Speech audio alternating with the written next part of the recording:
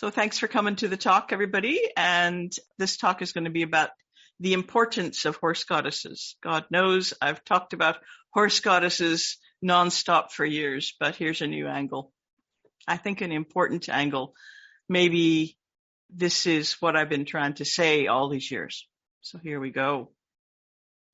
Some of you will know that I've put a lot of energy and a lot of words into telling people about Epona and Macha and Rhiannon, and they're a trio who are generally known as Celtic horse goddesses. When I decided to dedicate myself to Epona many years ago, I didn't really know what that label meant. In fact, I wasn't particularly interested in Rhiannon or Macha at the time. I was drawn to Epona because I love horses, and at the time, horses were a big part of my daily life. Horses have, in my opinion, suffered a great injustice at the hands of humans.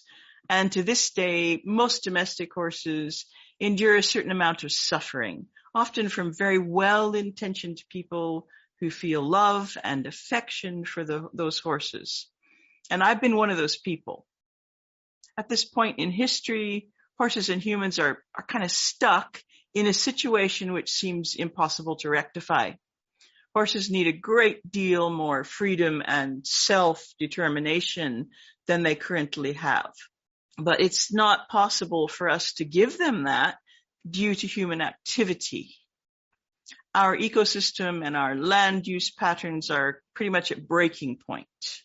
We're not in a position to rewild horses, even if we were willing to. I'm talking about like the majority of the horses on the planet, not just a few. We're just not in a position to do that. There's not enough land that people aren't clamoring for development, for running cattle, whatever. So it's becoming increasingly hard for the last groups of partially wild horses to even continue to be tolerated by humans who covet their territories. So now that I've cheered you up, let's try to think about what horse goddesses bring to this situation. So I'm guessing that most of you are somewhat familiar with these three goddesses, but I'll do a little bit of background in case you're not. Epona seems to have been around in Gaul before she was adopted by the Romans. And it's hard to fully understand how she was perceived or in which places she was known to Celtic-speaking people before Roman contact, because we don't really have records. The Romans and at least some Celts came to see her as a protector of horses, and perhaps as a protector of their riders, like the warriors who rode them. She was depicted as motherly, matronly, nurturing, kind of benevolent, much more in the Roman stamp of women than the Celtic one. We don't have any mythology for Epona, so it's impossible to be sure whether her story ran along similar lines to those of Macha and Rhiannon. And if it did, it's possible that the Romans wouldn't have understood those stories anyway. So the stories of Rhiannon and Macha are somewhat similar to one another, even though on the surface they appear to be quite different. Rhiannon appears to Pwyll, the ruler of a Welsh kingdom called Dyfed.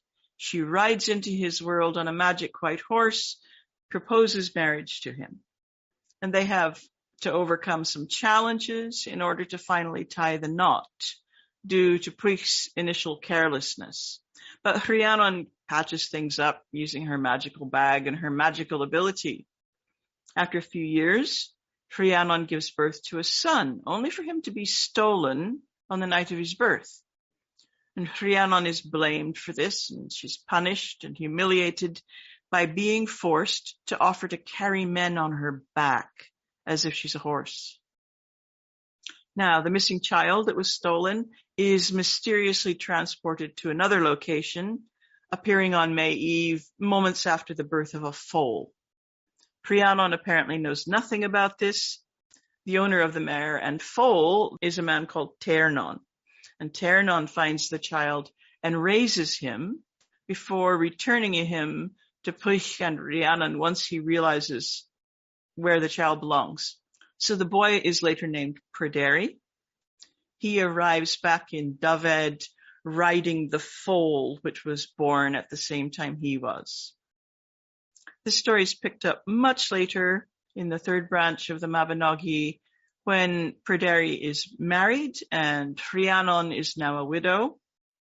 Pryderi offers the kingdom of Dyfed and his mother's hand in marriage to his friend Manawyddan. Further adventures ensue, during which Rhiannon and Pryderi are imprisoned. And once again, Rhiannon undergoes humiliation by being treated as a horse.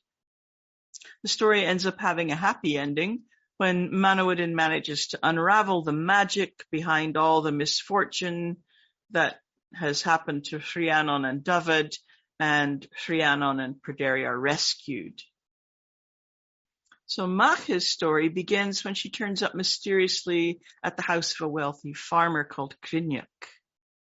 Without explanation, she simply begins acting as his wife, bringing him a lot of prosperity in the process. When the time of the annual Lunas affair approaches, Criniach must attend along with the other nobles. Macha refuses to go with him because by this time she's heavily pregnant. She makes Criniach swear that he won't mention her while they're at the fair. Of course, Criniach does mention Macha in the worst possible way. He jeers at King Conover's horses, saying his wife could outrun them. And Conover's understandably offended and says that unless Criniach's boast can be proven, he'll be put to death. So Macha is brought to the fair to run the race, but she's now in labor. She asks for mercy of the king and then of the men who are assembled to watch the race. And all she asks is that she's allowed to give birth in private before she runs. But their hearts are hard and they won't help her. So she runs the race, beating Conover's chariot team roundly. And as she crosses the finish line, she gives birth to twins. She then stands up and delivers her famous curse on the men of Ulster, that when they're needed in battle, they will be unable to fight, as they will experience the weakness of a woman in labor. So these stories are probably well known to you, and if they aren't, you can find fuller retellings of them in abundance. And maybe if you're stuck, try my YouTube channel. But what does the plight of horses today, due to things like habitat destruction, have to do with these goddesses and their stories? As Celtic polytheists, I think it's easy to get very bound up in our devotional practices, our study of texts, our love of the gods, and to overlook some of the messages in our myths, which should be informing our behavior. So horses are deeply connected to the concept of sovereignty. The stories of Macha and Rhiannon are essentially highly elaborate versions of what the Welsh, in particular, call fairy bride stories. Stripped down to their barest plot points, fairy bride stories go like this. A farmer meets a fairy woman. Her father places an obligation or taboo on this prospective husband. They generally get married, and then this has usually something to do with the mistreatment of the new wife. She mustn't be struck in anger, or very often she mustn't be struck with iron. So the husband usually breaks this taboo, usually by accident. It's a sin of carelessness rather than a sin of aggression. At this point, the wife leaves and goes back to the other world. Now, this wife, who's brought the farmer wealth, perhaps through furnishing him with magical livestock, often takes this wealth with her when she leaves him and goes back to the other world. But even if she doesn't, the couple are always represented as being truly in love. The farmer loses something precious because he loves her. Occasionally, she also takes the children from the marriage with her, but more often she just leaves them motherless. So this is the basic outline. But of course, each story has its differences and its embellishments, as you might know. Rhiannon and Macha and the Welsh fairy brides all display aspects of sovereignty goddesses or sovereignty figures. Rhiannon is strongly connected to the kingdom of Dyfed, She and David seem to be like a package. If you rule David, you must marry Rhiannon. If you marry Rhiannon, then you will be the king of David. Macha also shows aspects of sovereignty, although her husband's not the ruler of Ulster. She seems to come from the other world. She brings prosperity. Mistreating her causes her to put a significant curse on Ulster. Remember that David also undergoes a curse in the third branch due to Puich's carelessness, although it's resolved in the story. Macha also appears in several stories which are set earlier in Ireland's mythic history, in which she's obviously a sovereignty figure. She's at different times a king's wife, or rules Ulster in her own right as a warrior queen. The high seat of Ulster is named for her, Allanvacha. The fair at which she runs the fateful race is also at Allanvacha. So returning to the fairy bride stories, it's worth noting, if you read some, or if you already know some, there's always a horse present at the moment when the husband breaks his taboo. He might be hitching a horse to a wagon, or trying to catch or bridle a horse, or helping his wife to mount a horse.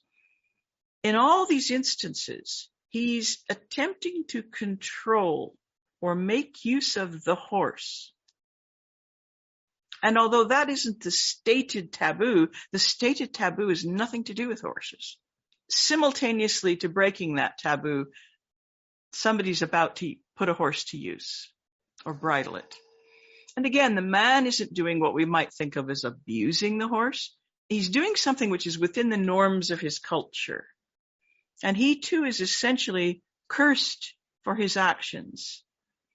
So, although it's probably not clear to the storytellers from whom the Welsh fairy bride stories were recorded in the 18th, 19th century, there's a vestige there of a connection between horses and sovereignty.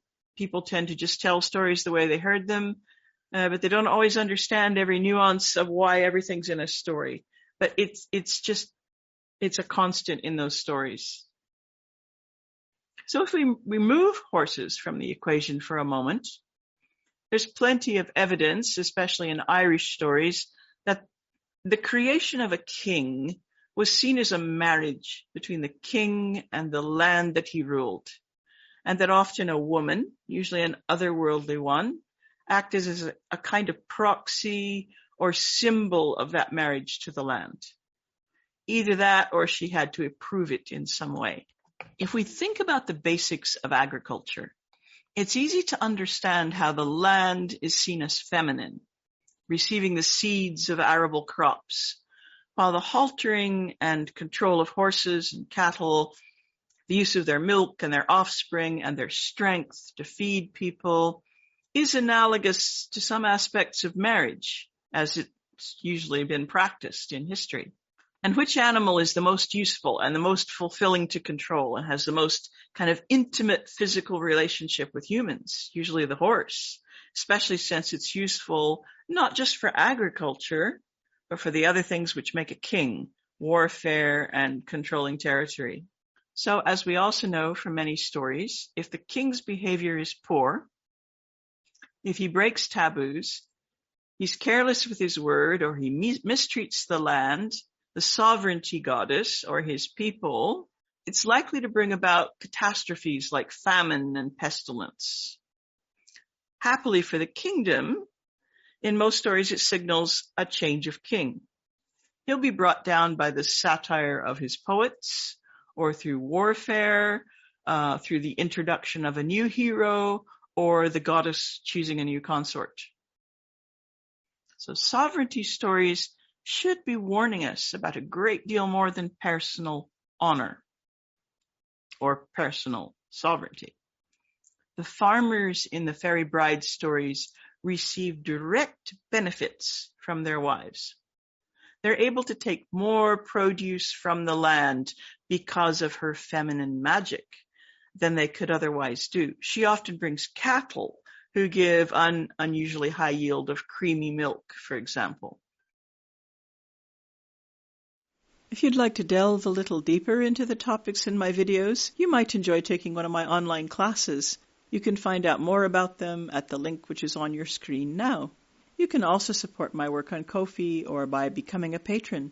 You'll also find free content to read on my Patreon page and on my website. All the links are in the description.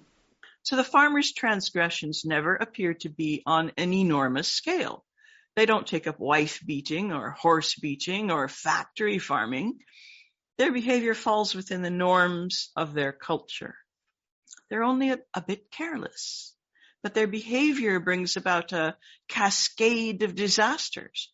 It turns out that all the misfortune which befalls Rhiannon and Dyfed can be traced back to Puich's careless words at their wedding feast. Cynriac's drunken boast results in a curse on Ulster.